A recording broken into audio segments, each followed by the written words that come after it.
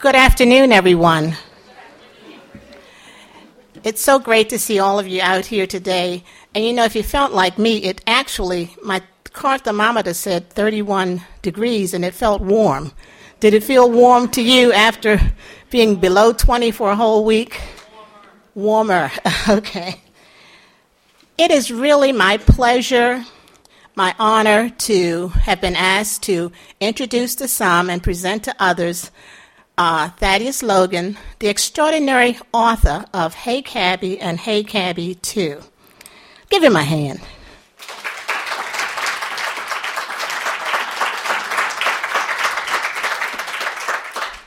I remember years ago I heard something about a book, Hey Cabby, and happened to be at one of the malls. I think it was Mondawmin, and the book was on sale there, and I bought it, and I think I read it in one setting.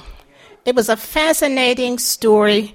I just couldn't believe some of the things that people would tell a cab driver. I mean, I guess they figured because they only see him once, I can just tell him everything. And everything was in the book. Really fascinating book. And then when he decided to write the second book, he asked me if I would edit it. And I was very honored to have been asked to help edit that second book. I met Thaddeus originally. I was a school administrator, and he was doing tours of Baltimore for school students. And we scheduled a class to go on a tour.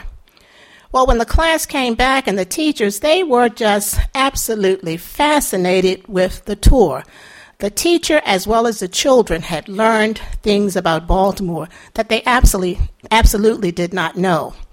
It seems the tour was well planned. He took them from Sparrows Point to Roland Park, from East Point all the way over to Pimlico. They had stop-ins at some major sites and attractions in Baltimore. Our boys and girls had a chance to go to the top of the World Trade Center. They even got to go to the airport and get on an airplane. Just really fascinating. He had done his homework, was very informed. He knew the history of Baltimore and seemed to have a pulse on just what was happening in the city. And those tours continued, and after a while, we had to assign all the classes because everyone wanted to take the tour of Baltimore. And so we are here today with Mr. Logan and his second book, Hey Cabby.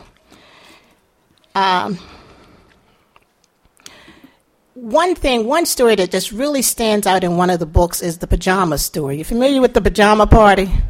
If you haven't read it, you've got to read the pajama party. He was invited to a pajama party where I think the women outnumbered the men 20-1, and these ladies had some specific ideas in mind.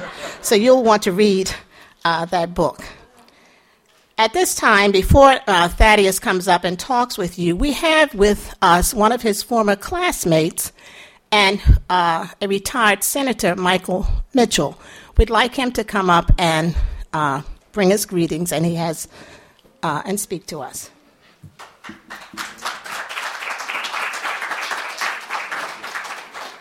Excuse me. Being in the Poe room, I was about to say she was a child and I was a child in his kingdom by the sea. Sweet Annabelle Lee. But in any event, that's the kind of public education we received at City College. This happened maybe a month ago, my presence. We were attending a funeral. And in the midst of eating some fried chicken at the repast, we began to recollect and in terms of this is our city. And there's got to be some way to chronicle the vibrancy of the city. And what better person than Thaddeus? That was not his nom de guerre back then in the days of City College. But he has, when I first bought Taxi, he began to chronicle. The other thing he de-emphasizes is that we used to ride at that time called the Baltimore Transit Company, BTC. And little did we know, when you could hear Thaddeus's voice from the rear of the bus to say, BTC really means better take a cab. And he was promoting back then. And lo and behold, and then his service in the Baltimore City Police Department, and began to understand the history of the haves versus the have-nots in the city, and to see the kind of very segregated city we had to live in, and then going back to human nature. And one story was recounting some guy hadn't been here a long time. You know he was very young because he said his family used to eat at Wilson's restaurant. Well, when we were growing up, Wilson's restaurant was segregated at North and Pennsylvania Avenue, and we could not sit down to have a crab cake. These are the vignettes that conjure up what he has hit upon here. And he hung up on me yesterday. I get so excited because I was telling him, I said, don't be so modest. I said, you have a gold mine here, Thaddeus, because you are, this is like oral history. Do you know the departments throughout this country, Columbia, Harvard, even Hopkins has an oral history department, capturing firsthand the reflections of people and their assessments of things. And one final thing I say to him is that, this is just the beginning. Whether he likes it or not, I'm going to help promote him because I'm kind of a historian and archivist of my family's papers. Larry Gibson, in his book on Thurgood, had most of the pictures of young Thurgood, and that were held by my mother and grandmother. They never threw away a thing. And he's part of a family in Baltimore that has been involved and, more importantly, encouraged their children to excel. And I like the dedication to the children, despite his going to the pajama party. The fact that there was this incredible dedication is Billy Gardner here? Where is she? Oh, excuse me. We were all classmates, and we traveled to Pimlico Junior High School together right after Brown versus Board of Education. As you know, Baltimore City was the first public school system to integrate after Brown, and it was not because everybody wanted to do the right thing. It was because they were forced to.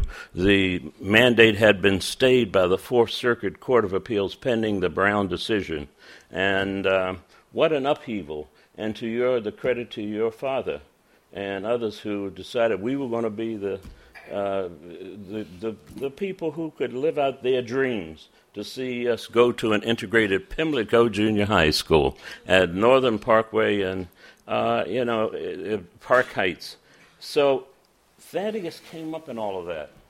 And he is just very modest in the sense that I think we were in a Latin class together, too, Dr. Glasser. And I think I'll close with this, if it's correct. My recollection is that Quis custodia est custodiat, meaning in essence, who are the guardians who are going to basically guard the guardians, and you do this by recollecting things, and then it will prick the collective conscience of people and spur them on to do some incredible things. That's why I'm excited about it. So stop being modest, Thaddeus, and we're there to help promote you. And I say to you, may the roads rise with you, may the winds be forever at your back, and may God keep you in the hollow of his hand.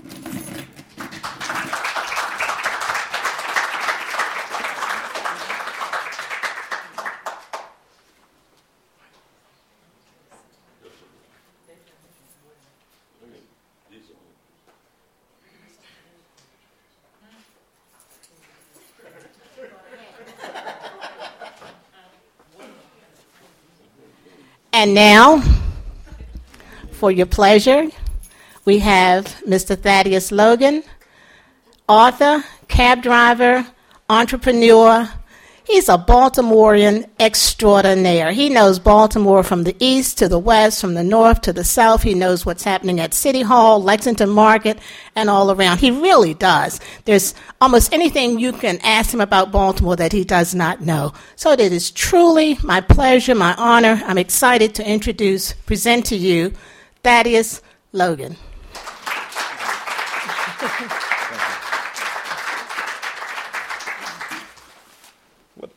How about those Ravens? Let's give them a good hand. How about our Ravens? Let's give them a good hand. I would like to thank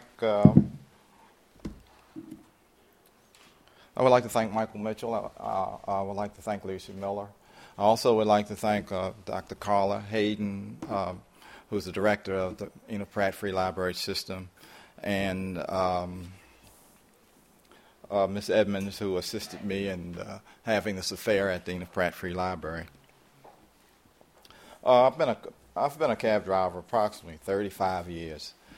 20 years were part-time. I used to work the weekends and the first of the month when the retirement checks and the relief checks were in the system. The cab business in the city started slacking off in the last 20 years. And to cut my expenses down, I finally decided to buy a permit, which is called the Medallion, and the car. The Medallion is worth much more than what the cab itself is worth. The Medallion is the right to operate a cab within the city limits of Baltimore. You can operate, the city of Baltimore has approximately 1,150 cabs that are operated within the city limits. That means my trips can originate anywhere right here in Baltimore, but this is my base. Basically, I can't pick up at BWI Airport or anywhere outside the jurisdiction. I bought the permit.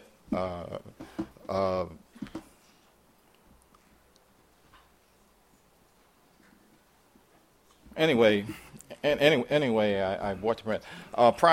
Prior to becoming a cab driver, I worked in the United States Post Office. I also was a policeman, Baltimore City policeman and detective. I graduated from University of Maryland University College in 1979. I worked for a Fortune 5 company as a salesman, and also was a liquor salesman. And I've been active in my neighborhood. I was neighborhood president for about 15 years. In 1979, I graduated from University College, University of Maryland University College. My divorce was finalized, so I went to California. I took a brief trip to California. I returned to Baltimore, and I couldn't find a job. Okay, I was going on numerous interviews within the city, and I was either overqualified or underqualified. I was also drawing unemployment. I was able to draw unemployment.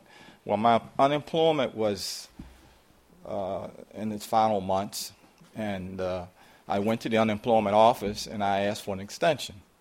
Well, during this particular time, President Reagan was the president, and extensions were cut out. So I asked the lady, I said, well, how do you live in America with no money? She said, go to the welfare. I said, miss, I'm not going to no welfare. So what I did was I went to, I used to drive a cab part-time when I didn't drive it part-time. Well, it was part-time. When I was a policeman, they allowed you to work. They wanted you to work to combat crime, working from like 11 at night to 5 in the morning. Actually, I had no expenses to pay, no more than just my gas. It was additional money to me. I kind of liked it. So I went over to Sun Cab. I filled out an application, and I wanted to do this work temporary on a temporary basis. And anyway, that temporary basis wound up to be 35 years I've been driving a cab. I kind of really liked what I was doing. I was dealing with a slice of life. I was making money and listening to people's various stories that people were telling me. I was seeing things through the windshield. I was going to places right here within Baltimore City and Baltimore County that I had never been before. It was just so interesting. And like I said, at the Sun Cab, I was able to work any shift I wanted. Anytime you went in, your shift started. So if you went in at 11 o'clock, your shift started. You had 12 hours from whatever time your shift started. I was through with the structured environment, and at Sun Cab, I would start working around 11 o'clock. That's when I got myself together. And I would work roughly 10 hours a day, 5 days a week. Well, I had a lot of time on my hands. I was just I was divorced, and I just got divorced, and well, when I was married, I had a lot of time on my hands. I mean, when I was married, I didn't have a lot of time on my hands. I mean, I had a wife, 2 children, 2 cars, a dog, a house, and once I was divorced, I was like a single person.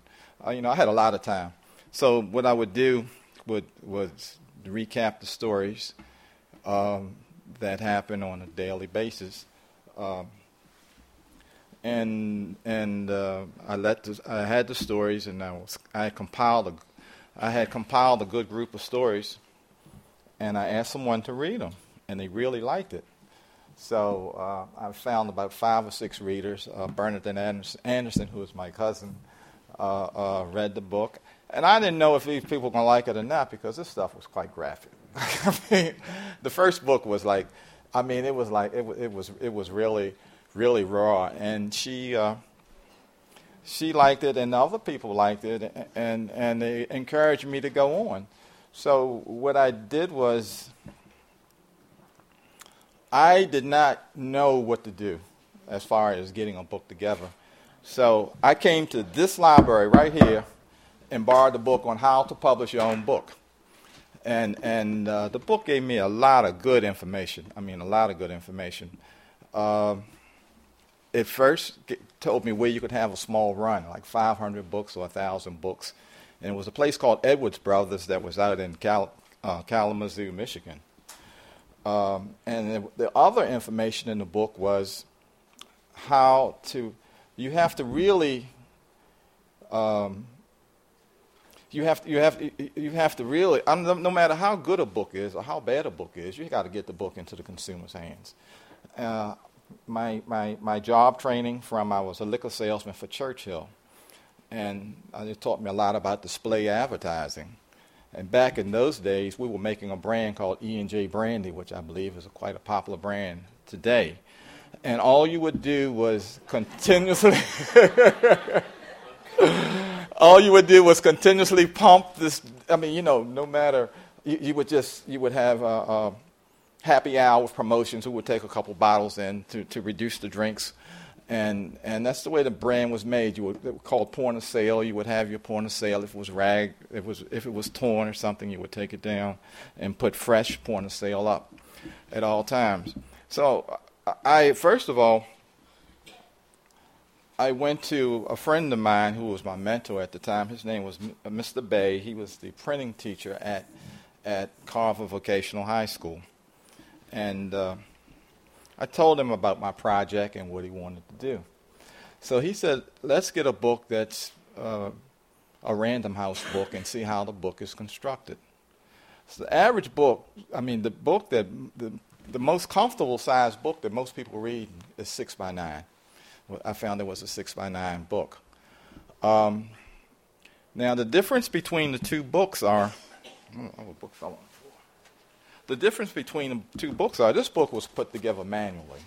I'm talking about, the copyright date on this book is 1985, or 1984. And this book is 2012.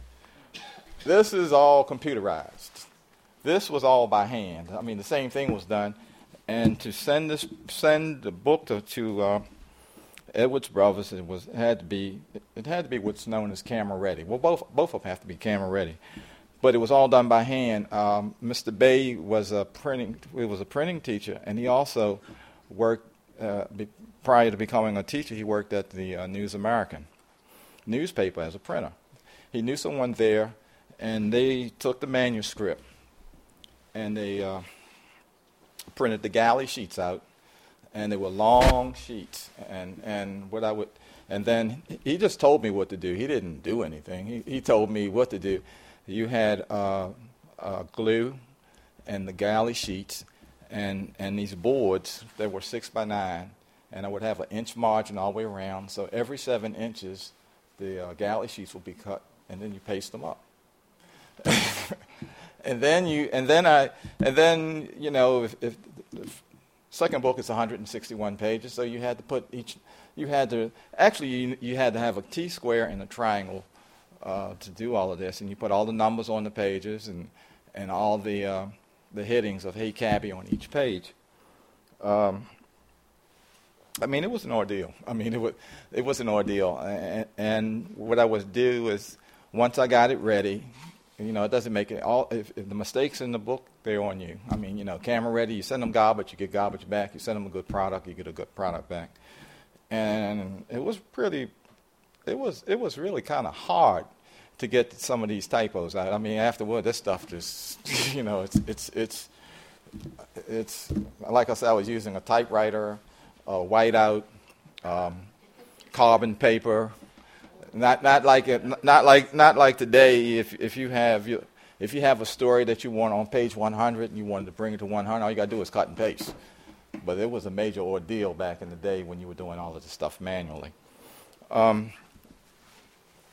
Once I got all of that done, and I had the manuscript. I had my manuscript. My manuscript was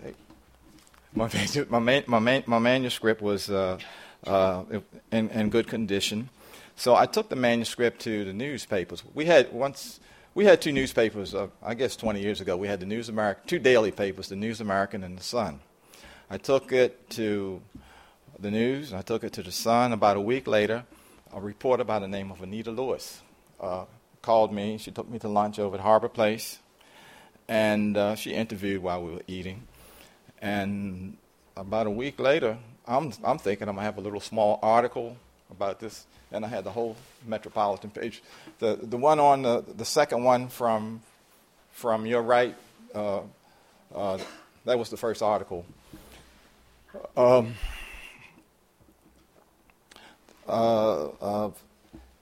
That and from there, then I wanted to. The book also said it doesn't make no difference how good an article is or how bad. It's advertisement. It's letting people know that your product is out there. So then I wanted to billboard it more, and I went to the bus company, the MTA bus company. And I talked to this guy, and I asked him about outside advertisement. And the price he gave me, I said, that's totally out of my, I can't afford anything like that. So I asked him about inside advertising. He said, well, I never heard anybody advertising a book on the bus, but sure. So he charged me $5. He gave me a break. He charged me $5 a card, and I bought about 200 cards. Well, these buses go through the very poor neighborhoods, middle-class neighborhoods, and into the high-rent district. And you would be totally surprised. A lot of people, you might not think people are reading that stuff on the bus, but they really are. They really are reading those buses, those inside advertisements on the bus. I don't know why they aren't utilized more today, because when I'm at a red light looking up at the bus, it's nothing but a lot of empty space, or empty space where nobody is using the advertising space.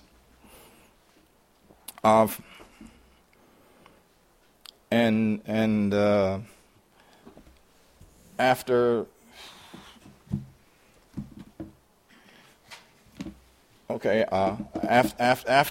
published, after the advertising, I had the cards, and the cards were 11 by 17, which is 2 sheets of paper. And the New York Times boxes were in the downtown area of Baltimore, all around. Well, they didn't have any advertisement. They didn't have anything in the advertising slot. So I tried one of the cards, and it was a perfect fit. It was a perfect. It was a perfect fit, and it stayed there 30 days before they called me, but the damage was done. The majority of people are coming from the center city. They come here for work or transfer points or entertainment or whatever, and basically it kind of hypnotized the city. which made the book #1 in demand at this particular library for 10 straight weeks. And I didn't really know it. A lady was in my cab, and I was trying to give her my little pitch, selling her a book, and she said, she was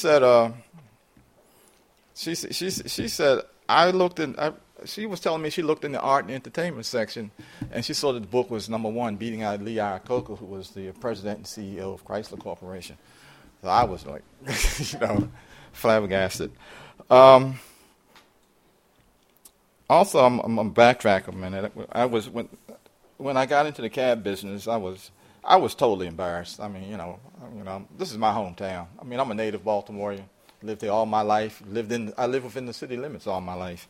And a lot of people were saying, well, what are you doing this for? And what are you doing that for? And I said, look, man, I got to pay my bills, and I was just taking it for temporary, for the moment, but the moment turned into be 35 years right now, so I'm still driving a cab.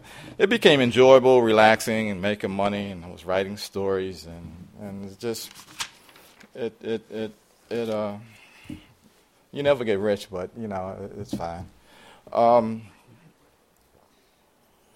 These are two different books. This book is 30 years old, and this book is present day. This is the 4th printing, and this is the first printing. This book debuted July the 1st. It's basically, Driving the Cab is a slice of life. You deal with all types of people throughout the city. I mean, I can be dealing with a person be coming through Penn Station, or the train derailed, and he needs to get to Philadelphia, and he's willing to pay $300 to get to Philadelphia, and hey, I can come back and get a call over to Johns Hopkins Hospital, dealing with an impoverished person being released from the psych ward. So, I'm dealing with a slice of life. I'm really dealing with a slice of life. I love interacting with people, and cab drivers are ambassadors of goodwill to the people, for the city that they represent. If a bad cab driver meets you at the gate meaning the airport, train station, or bus station, he's a disgruntled person. I mean, he's nasty. He's taking you for a ride. He's charging you $20 on a $10 ride. This leaves a bad impression of the city, and he talks about, might not want to, this person could be a key figure. He could be bringing conventions to the city, and he might be instrumental in the convention not coming back to Baltimore. By a lot of the tourists and conventioneers, many of them want to know a good place to eat, and they're also looking for places of entertainment that when they are not meeting. Also, a cab driver is a shepherd of goodwill, helping out people who are in need. Case in point would be years ago I picked up a man in front of the old Hutzlers down on Howard Street. He was going to Sparrows Point. He said, "Mister, I only have $8. This was when fares were cheap. He only had $8. It was probably a $12 fare. Today it would be about $30 to go to Sparrows Point. He said he only had $8. He said, "I don't have any money. I just got this job. I'm on some kind of rig or something that's about 10 feet over the water."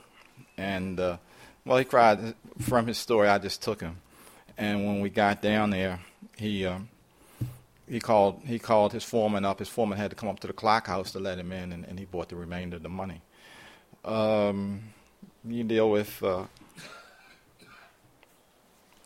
Found that most people's problems were stemming from sex, power, money, drugs, and rock and roll, meaning entertainment. And I really knew this, but I really found out after being in the business. The power of the cab driver. I don't want to pick you up. I don't pick you up. First thing I'm going to ask you, first thing I'm going to look at is, are you a threat to my life? And second, can you pay the fare? I think people are entitled to cabs, but I think if you're a threat, I don't have no backup. I'm out there all alone.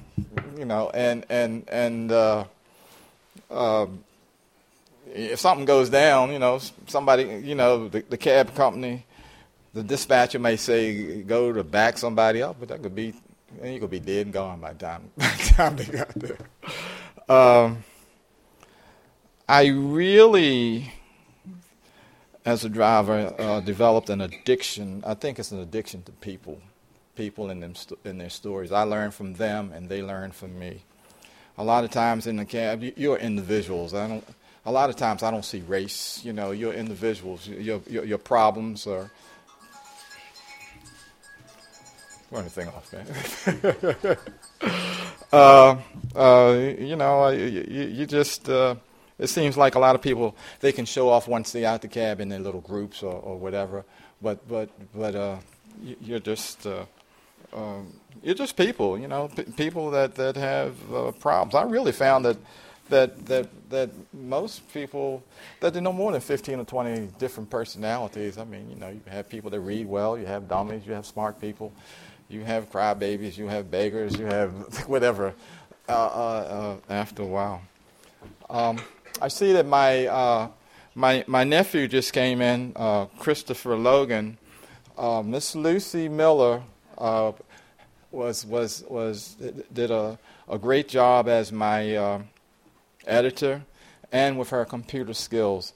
And my nephew there, Christopher Logan, he's excellent with the computer, software and hardware, and helping with the social media. I'm really from the old school.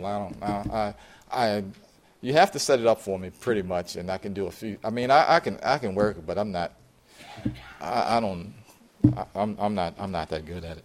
This is the hardback book, and my friend Mr. Bay. This was the cover, and this is the same. I'm sorry. This is the fourth printing.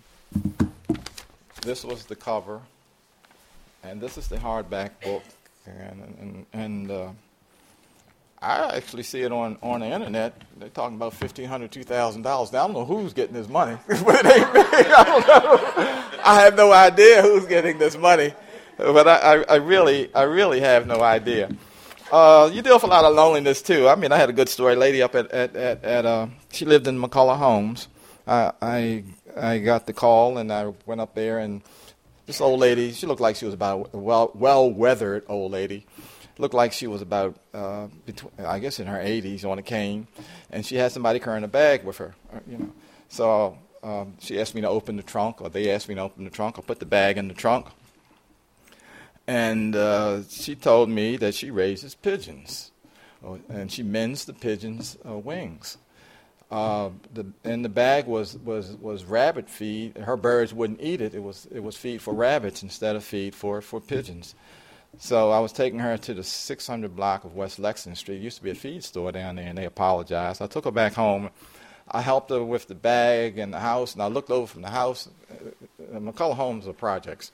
And I looked over on the other side, and all these pigeons were on the second floor on the second level, on the windowsills of people's houses that were just opposite her.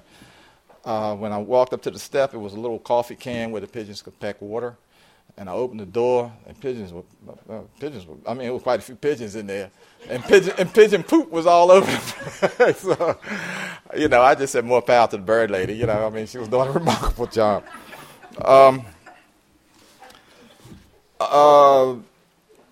And also, I'm going to backtrack a minute. Going back to how you make your product known, the book said to go to. He said you're going to lose 10% of your product. Go to the newspapers, give them your book, and then your follow-up is very important. The news, and that's what I did. I mean, it hasn't been easy to get to this point. It was much easier the second go round because this particular time, from July the 1st, I've had 3 newspapers. I've had all the major newspapers. The Sun started off with the City paper, then the Sun paper, and the Afro. I had reviewing the Afro. All reviews were good. My goal is to get this book into some of these colleges and universities that study the city and how the city. The second book, not the first book. The first book, I don't know, but I'm trying to get the second book into various schools. The second book is 80 stories, but it's one continuous cab ride around the city. I also have been on various news radio programs. Marsha Jews, Keep It Moving. I was on her program Monday. Brother Darren Muhammad, Be More News, and Larry the Celebrity Cab Driver. At this point, if you have any, I'm open for questions and answers. Also, all of those articles over there, all those blow-ups of articles that were in the newspapers, 3 this year, and the rest of them come from, 25, 30 years ago. Does anybody have any questions? Yes, sir. Please explain to the audience your reaction to seeing your picture in a front window of this institution, and then actually having this activity here today, right, as opposed to when we used to have to read books at the Pitcher Street Enoch Pratt Library. Yeah, Pitcher Street or Branch 7. Well, I guess Pitcher Street was Branch 17. It just moved up to Northern Pennsylvania. Am I correct? Okay. I was in awe. I mean, to ride down the street and see my picture and the showcase, my picture and my work being showcased in the window in the Enoch Pratt Free Library, especially as a native Baltimorean and living in this town, it's an honor. It's a true honor. Any other questions? Yes. What is your most memorable tip that you received from a fair that you can tell us about? Okay. I had a round trip. This was recently. This was in the last year. I had a round trip to New York City, and I got $1,000 for it. Actually, the trip originated from University Hospital. This was during, I guess, the first months of last year when the windstorm knocked everything out, and the trains weren't running, and the planes weren't running. We started out going to the train station, and then from the train station, she was laughing and said, "You want a round trip to New York?" I said, I've never had in 35 years. I never had a round trip to New York. So, that was a good trip. And another good trip, if you get a $50 tip, that's a really good tip in the cab business. I had this guy, he flagged me, and he wanted to go to a place. There was a check cashing place on Lawrence Street called Herb's Liquors years ago, Lawrence and Fremont Avenue. So, he had his first Social Security, and it was retroactive. He must have had like $2,000. So he went around Herb's Liquors shopping, and then and then he said he wanted a good crab cake. So we went to Bo Brooks, and Bo Brooks at that time was out on Frankfort and Bel Air Road, and they were little small balls, and he was just throwing them down his mouth, like that. So then he said he wanted a TV. He wanted a TV. So Luskin's was around then. He said, "Man, that's the cheapest place." He said that was the cheapest place in town, and I took him there, and he bought the cheapest TV in the store. he bought the cheapest TV in the store. So he wanted to see BWI Airport. I took him out. I guess it was BWI then. When it was Friendship or Brent Friendship or BW 30 years. We went out there, and he leaned all out the car. He said, "Man, this place is beautiful." He leaned half his body all out the window. So we found a motel within the area, and took him to the motel, and we settled up. We had to go to 2 hotels because he said a couple of them were too expensive for him. And he just sat down with his little TV like this and looked at it, and he gave me a $50 tip, and. Those things happen. That was. Even if I get a $50 tip today, that's a very good tip. And to answer your question about, it's not a question, but about tipping, you might think that people of means are very good tippers, but the better tippers are people who are in the service industry. Like your waiters and your waitresses, and whoever else is in that tight line of work. Jeff, you have a question? Yeah. Good afternoon. Yeah. We're Y buddies. We go to the YMCA. Both your books enjoyed them very Thank you, Jeff. And I know when you did the first one and doing the second one, how did the cab industry change over those years as far as what you could do, how you made your money, how people paid for the cab ride, just the whole ambiance of how the cab industry changed over the first and second. Okay. Well, when the first book was written, there was money in the system. There was cash money. A lot. It was pretty much a cash business, and pretty much everybody rode a cab. There were no problems. People riding cabs. You could drive on Sunday. All you had to do was come out and drive, and then people would flag you. You know. The business was very good. Thanksgiving, like the day before Thanksgiving, you could really do no wrong. Airport in the cab business is a big deal to a cab driver, and there would be airports. You might get 10 airports going years ago. Today, the business has totally changed. It's no money in the system.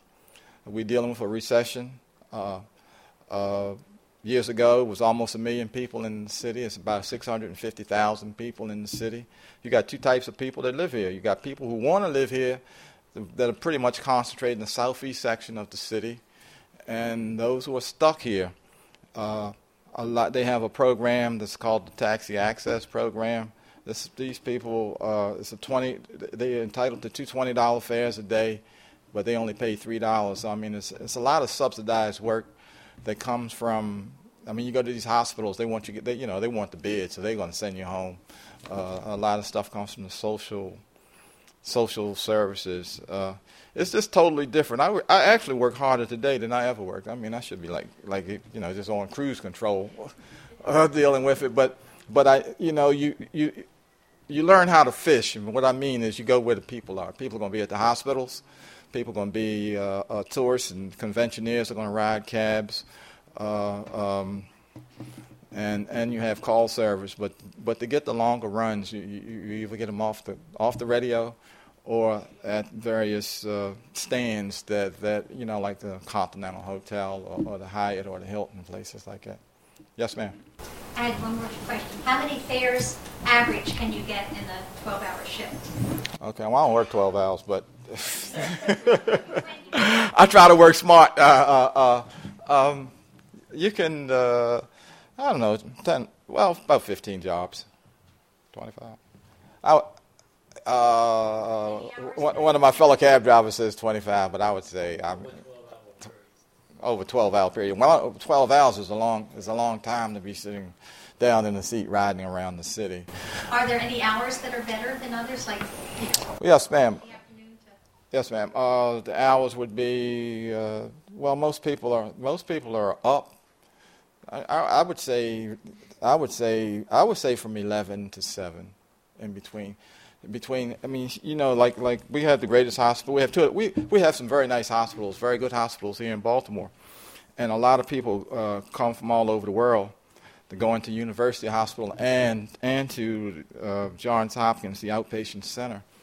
And a lot of them will come in early in the morning. They come in early in the morning. So when I start around 11 o'clock, they're going back to the airport and stuff like that. And then you have people getting off work. The colleges and universities are out, so work is kind of down. But once these students start coming, they're coming back. I guess classes will be starting next week. And it also, it's kind of, you kind of feel bad that I have to take these children's money, but.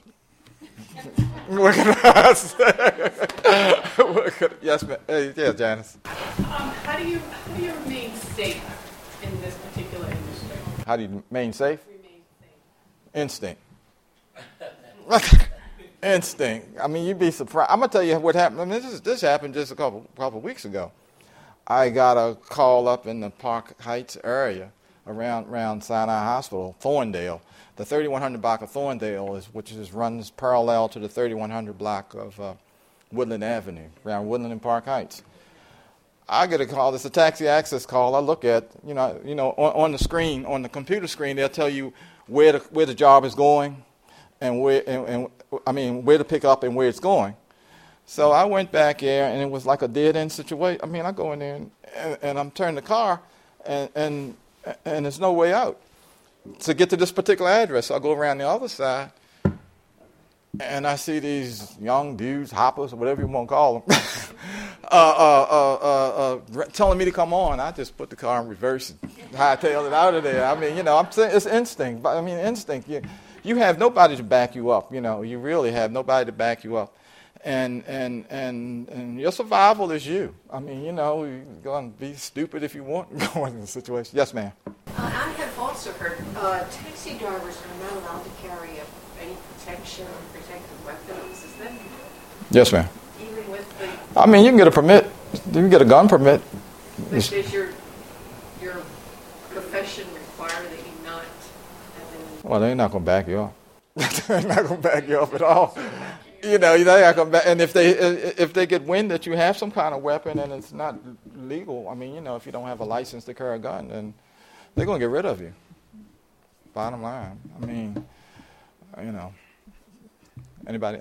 Yes? Yeah, what's your feeling about the proliferation of foreigners, the driving cabs now here? Well, it's a problem. I mean, I'm sorry, I didn't hear the rest of your question. In respect to national security and exposed to because I have a lot of problems with language barrier in reference to dealing with foreign cab drivers. Okay, I don't know their way around the city or what have you. And also, how about your attitude toward hacks? Okay, well, I meant to talk about that too. The cab business, like 20, 30 years ago, the business was quite lucrative, but we've been invaded. I mean, you have what's called sedan service, which takes a lot of the handicapped and sick people back and forth to the hospitals. Every college has some kind of transportation. Johns Hopkins has a free shuttle from the university to the hospital. You have the Circulator, a free bus that has 3 lines going around the city. And you have the illegal hacks. And I mean, people have, on numerous occasions, somebody could be comfortably seated in my cab. The meter has been tripped, and they see somebody or somebody blows for them an illegal hack, and they get out the cab and get into the hack. To answer your question about years ago, when I first got in the business, it was African Americans and whites basically in the business.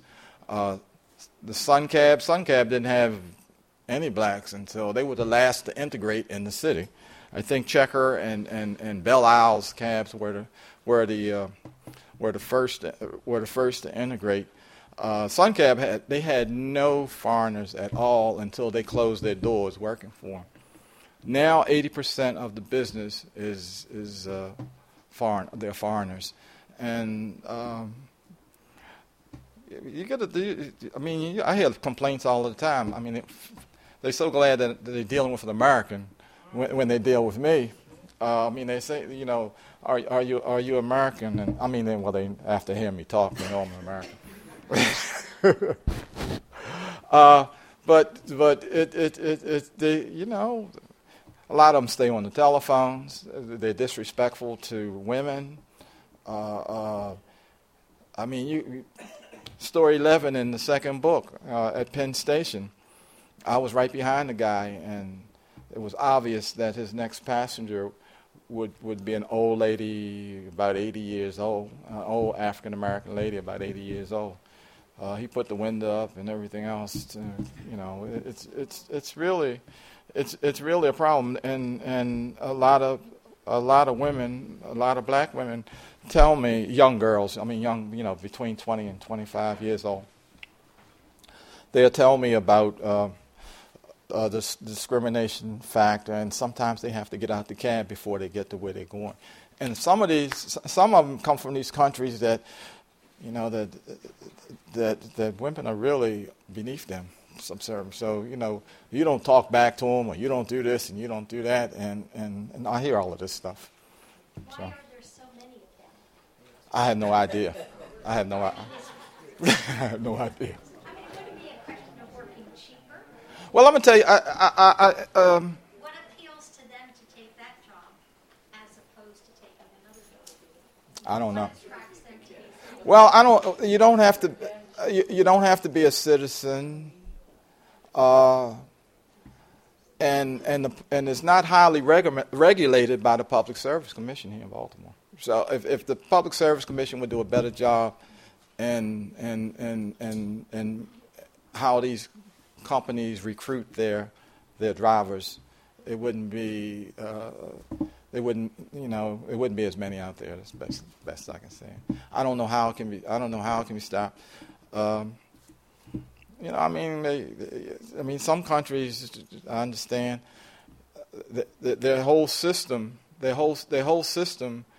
have no system. I mean, you know, you can be 90 years old, if you don't have some money to take care of you, you're in bad shape. So they send a lot of their money home. They send a lot of their money home to support their families at home. But it's not. The business is not as great as it used to be. But you know, it's a shame that it's not more Americans in the business today. And also, years ago, I mean, like I said, I'm a native Baltimorean, and I pretty much I only knew of black people and white people in Baltimore, but I swear it's about every tongue in the world must be in Baltimore today. I mean, I don't know what these languages that people are speaking. Yes, and what's famous fair? Famous fair. Spike Lee. I took Spike Lee I took him. You know, he's basketball. He loves basketball. He thought he was getting off at, I guess, New Carrollton or Washington. He got off here in D.C. He wasn't very friendly though. Hey, Don. Yeah, if this make it to Hollywood, who would you like to play you? I'm gonna get you. I don't know. I'm gonna get my nephew, Christopher. I'm gonna get Christopher. Samuel L. Jackson. Yeah. But listen, I know that you're an owner-operator, so a lot of the foreigners that are coming in, are they owner-operators too? No. Some of them are. See, the foreigners are on a different mission than we. I mean, you know, they'll come here and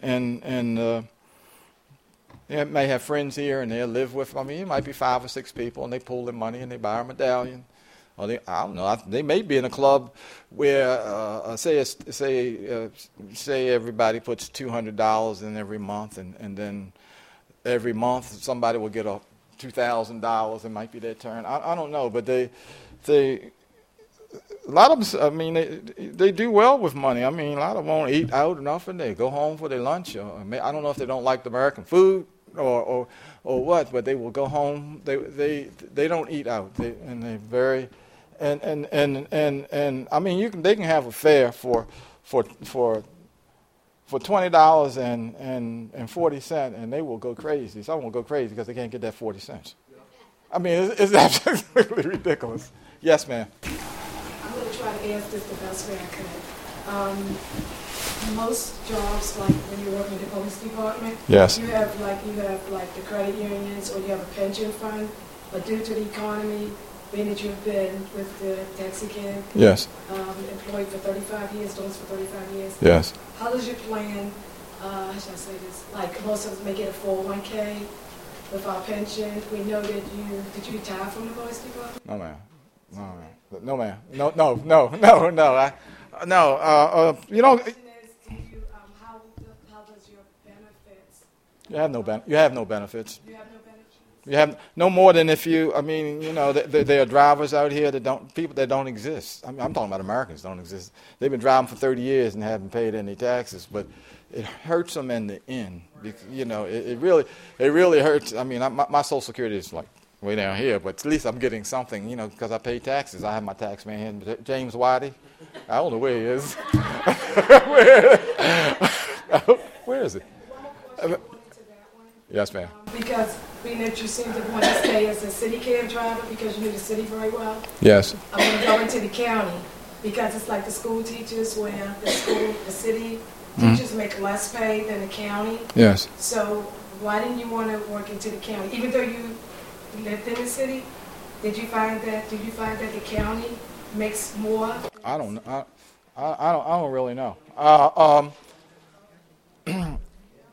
I like the city. I mean, you know, I like the city, and there are more people in the city, and there are more people. The conditions are tighter, and people. You know, I don't even think you can flag a cab in the county. You have to call, either sit on the stand, or they have to be called to your location. Go to the location you're in. If any more questions? Yes, ma'am. I do take cabs. Yes, ma'am. I should have ride my bike. Prefer my bike. How do the fares change from day to day? If I'm taking the same route. You're getting ripped off. Yeah. But how do they? That's all I can say. You're getting ripped. How do they rig their? They go into the. That's what the meters have locks on them now. I mean, it's not for a little piece of wire, you know. But the meters have locks on them, and a $10 ride can, you know, some might be $15. I'm saying those people that are cheap, but you can report these people. You can report them to the cab company, that whoever colors they're running under, or the Public Service Commission. Now they really fear the Public Service Commission because they will put them out of service. They will put it, but a lot of people don't complain, you know. Instead of Well, it's weird. At first I would go, oh well, maybe it's because they take an extra turn or something. But then I noticed that it can vary from $3 to $4 for the same ride. That doesn't make sense. Yeah, well, if I mean, a lot of regular people will say that, you know, I ride this route every day. I pay $10. Why is your meter saying $14? Pay the $10 and tell them call the police or get the. All these cabs have numbers inside the back. You know, my number's 971. You know, you call the Public Service. There's only one 971. You know, call the Public Service, and it doesn't make no difference what company they work for because there's only one number. They could work for Arrow or Red Ball or whoever, but there's only one number that I mean, there's only one number for that cab. Yes. Oh, yes. Has anybody been dissatisfied with your service? Yeah, I mean, you know, I try to relax people the best of your ability. You know, you get in. Sometimes I program you before. You know, if you look like you want to hear the opera, I might put the opera on. You know, I do everything but rap. I don't go any further than 95.9. But yes, yeah, I mean, I'm human. You know, somebody can rub me wrong, and I come off at them, and they come off at me. Oh, I'll tell you a good situation. I was sitting reading the newspaper down around where all the pocketbooks are down University Square, and this guy approached me. He wanted to go to a car rental place out on Eastern Avenue and 695. So he asked me to take him out there, and the fare was, you know, it's about $21 or something like that. And he said, look, he asked me what he'd take him for $15. So I said, well, you know, you have the toll fee, and the toll fee is $3. He said, well, I'll pay that. I said, I wasn't doing nothing. $15 better than no dollars.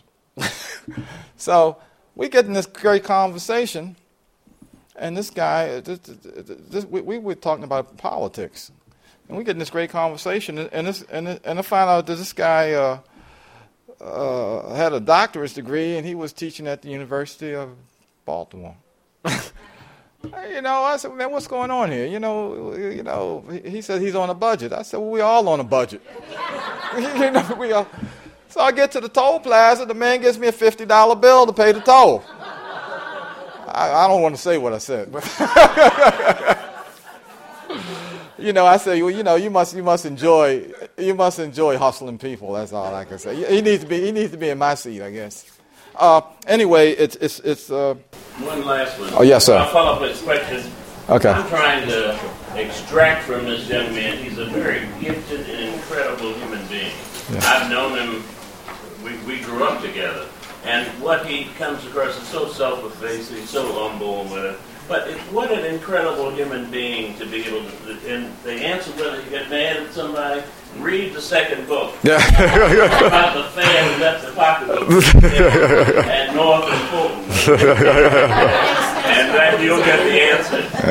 But talk about, if you don't mind to close it, your view of Baltimore that you grew up in. Okay. Your formative years in Baltimore now. I'm going to take this question back here. Yes, sir. Yes, sir. Oh, yeah. First, I want to urge everyone to pick up your book. I had the privilege and honor of reading your book years ago, the first one, and our paths have crossed a few times at different African-American author and writers in general conferences. Yes. And I plan to purchase your latest book as well. But this one thing I just want to share that concerns me slightly is that, and I want you to comment on this, is that the reference to individuals who are foreign, being a person of color myself, an African American person, talking about new immigrants, individuals taking jobs.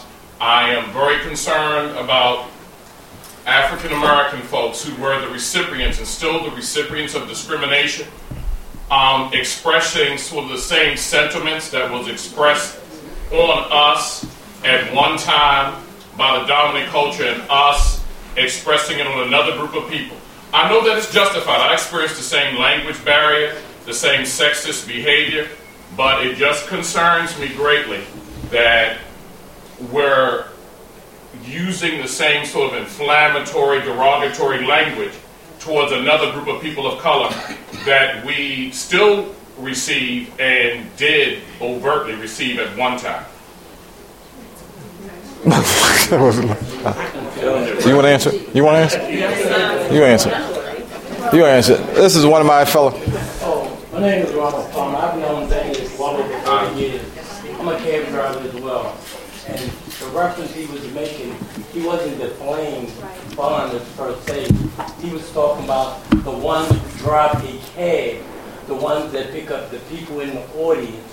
And after 30 years, everybody knows, in my experience at the well, they have a tendency to overcharge. It's that simple. That's what he was trying to convey. He wasn't trying to deflame the individual or the ethnic group. Yes. He was trying to expound on the situation. Yeah. When it relates to driving the cab. Okay. Yes, Lucy.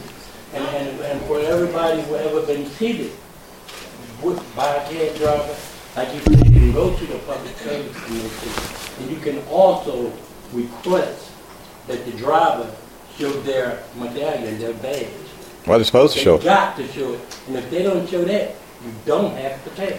Yes, Lisa. I have one last question. I know that you've had some other very interesting fairs and rides, and you're still telling your stories. Just want to know if you're still taking notes, and if so, will there be a Hey Candy free? I have a couple stories, but I'm not really. No, I mean, not really.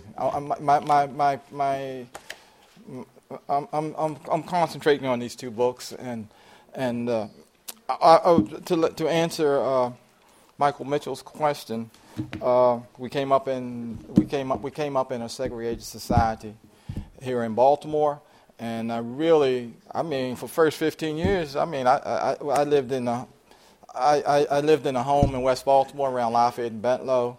I mean, everything was okay. I mean, I didn't know any different until I went to City College in 15 years. I mean, to start really realizing racism. A lot of things things have changed, but I don't see any different. Before it was racial discrimination, and then economics. Now it's economics, then racial discrimination. I mean, you look people there, right here in Baltimore. You might not believe it, but there are all kinds of gated communities, especially all around the University Hospital. I mean, you can't get through the front door unless you know somebody to let you up.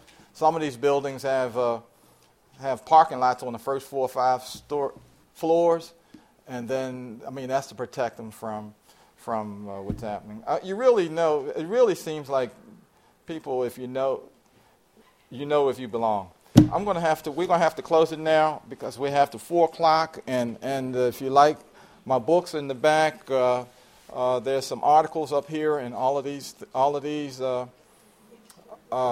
articles about me and Hey Cabby over the years. I also have a slide presentation of Baltimore City. Thank you for coming. God bless you.